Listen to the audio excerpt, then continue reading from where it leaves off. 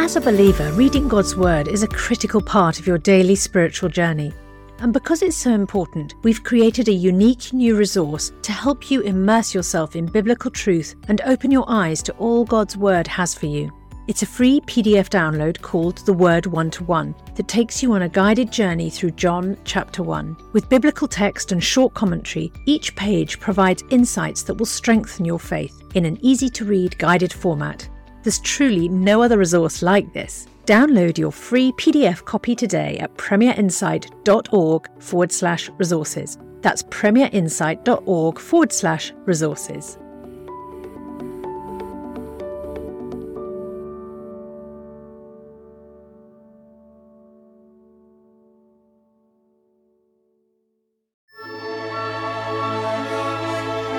The C.S. Lewis Podcast with Alistair McGrath.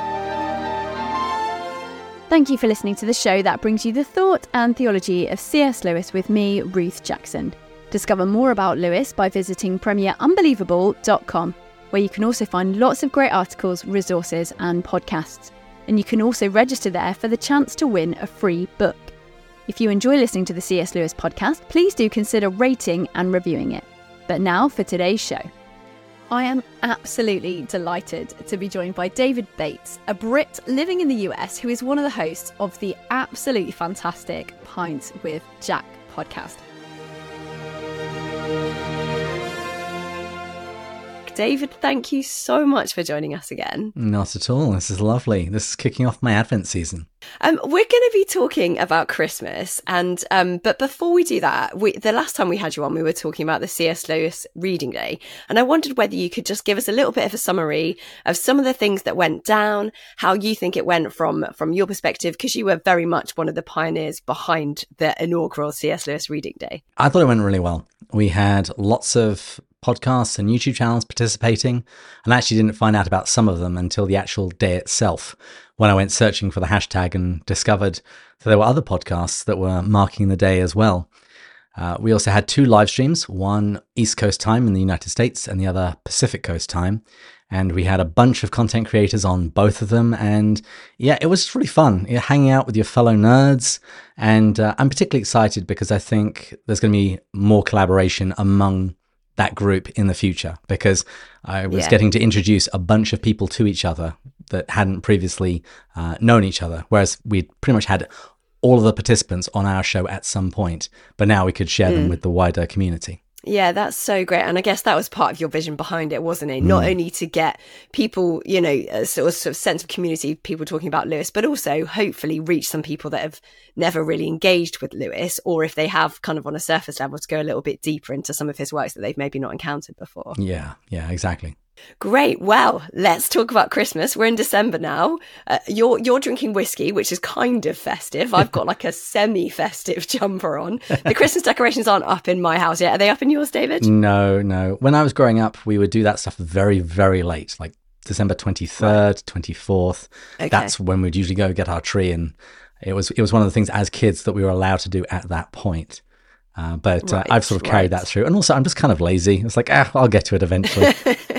Brilliant. Well, on that note, what does Christmas look like in the Bates household? Do you have kind of key traditions or things that you sort of carried from childhood into adulthood? Well, now that I'm married, we're fairly new in terms of traditions. At the moment, they're just nasty habits that we haven't quite managed to quit.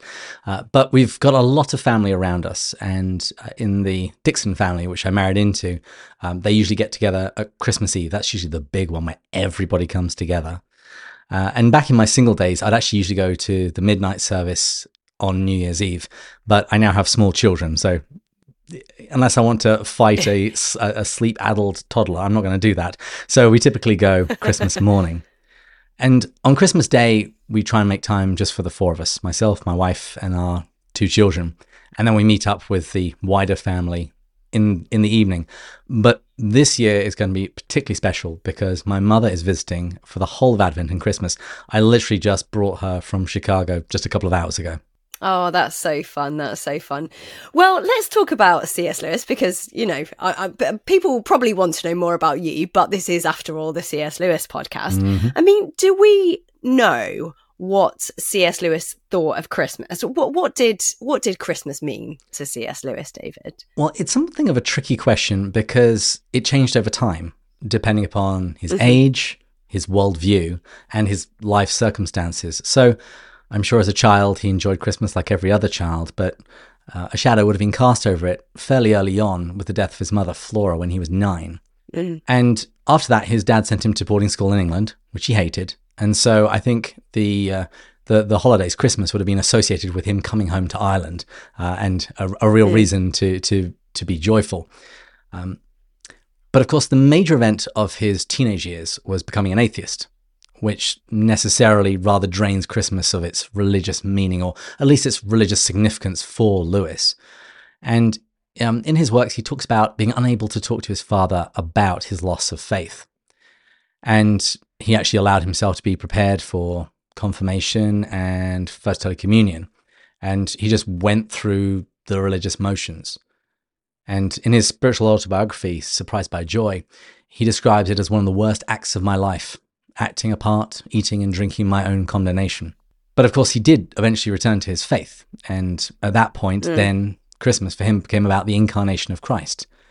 He described it as the birth of Christ as the central event in the history of Earth, the very thing the whole story has been about.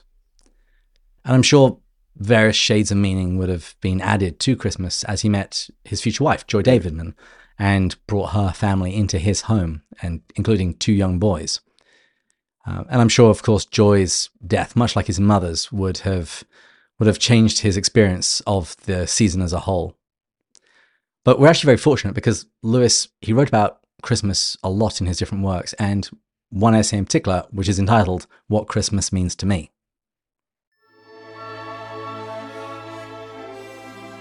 Before we rejoin the rest of today's podcast, I have a very special offer for you to help you have an even more meaningful spiritual experience this Easter.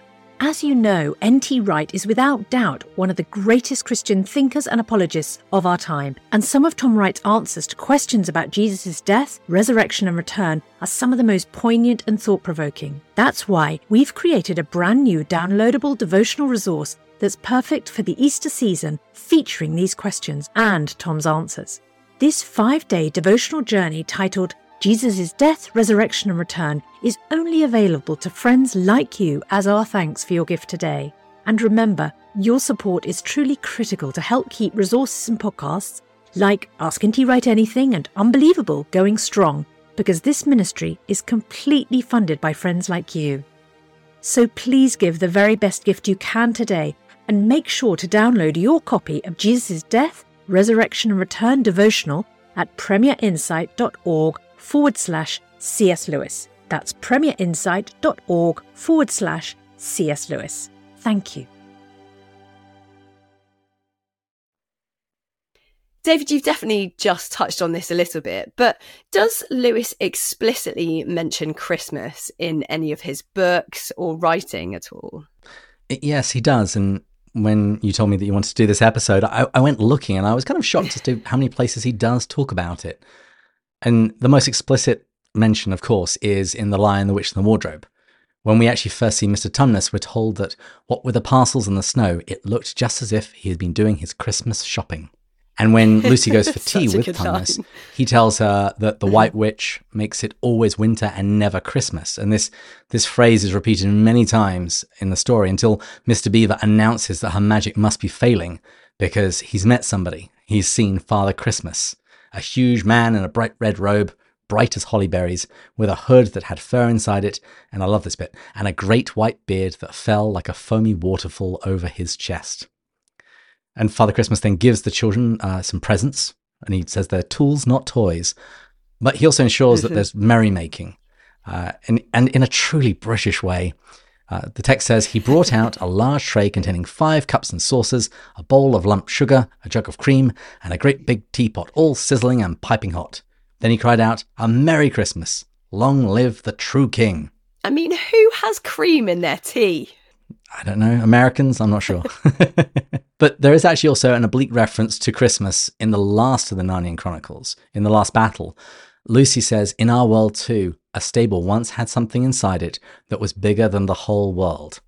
And that mysterious line rather confused me as a child, but obviously as an adult, I look back and I understand which stable it's referring to.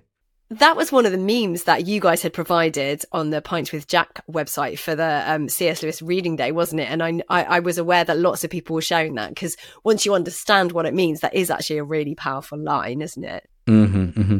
And it's actually got echoes of the early church. There's an icon of Mary with the Christ child in her womb, and it refers to her as a womb more spacious than the heavens, because the idea that you have this eternal God who is being enclosed in something very, very small. But there actually are also references to Christmas in Lewis's other works.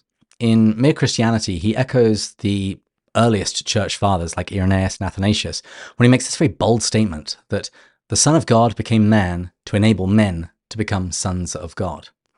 And he unpacks this meaning in his book Miracles, where he says that in the Christian story, God descends to reascend. He comes down from the heights of absolute being into time and space, down into humanity, down further still, if embryologists are right, to recapitulate, to do over, in the womb, ancient and pre-human phases of life, down to the very roots and seabed of the nature. So that Christ came incarnate, he assumed our nature in order to redeem it. And the fathers would say what wasn't assumed wasn't saved. So this is how we know that Christ was truly human as well as truly God. And in the book of Miracles, Lewis goes on to say, the central miracle asserted by Christians is the incarnation. They say that God became man. Every other miracle prepares for this, or exhibits this, or results from this. But as I was doing my research, I found it very interesting that Lewis's view of Christmas wasn't at all sentimental. It was important, but not sentimental. Because in Reflections on the Psalms, he notes that the prayer book used by the Anglican Church for Christmas Day has Psalm 110 appointed for reading. And in Reflections on the Psalms, he says that in this, there's nothing about peace and goodwill, nothing to suggest a stable in Bethlehem. He says the note is not peace and goodwill, but beware, he is coming. Thank you for listening to the C.S. Lewis podcast with me, Ruth Jackson. Discover more about Lewis by visiting premierunbelievable.com, where you can also find lots of great articles, resources and podcasts. And do register there for the chance to win a free book. That's premierunbelievable.com.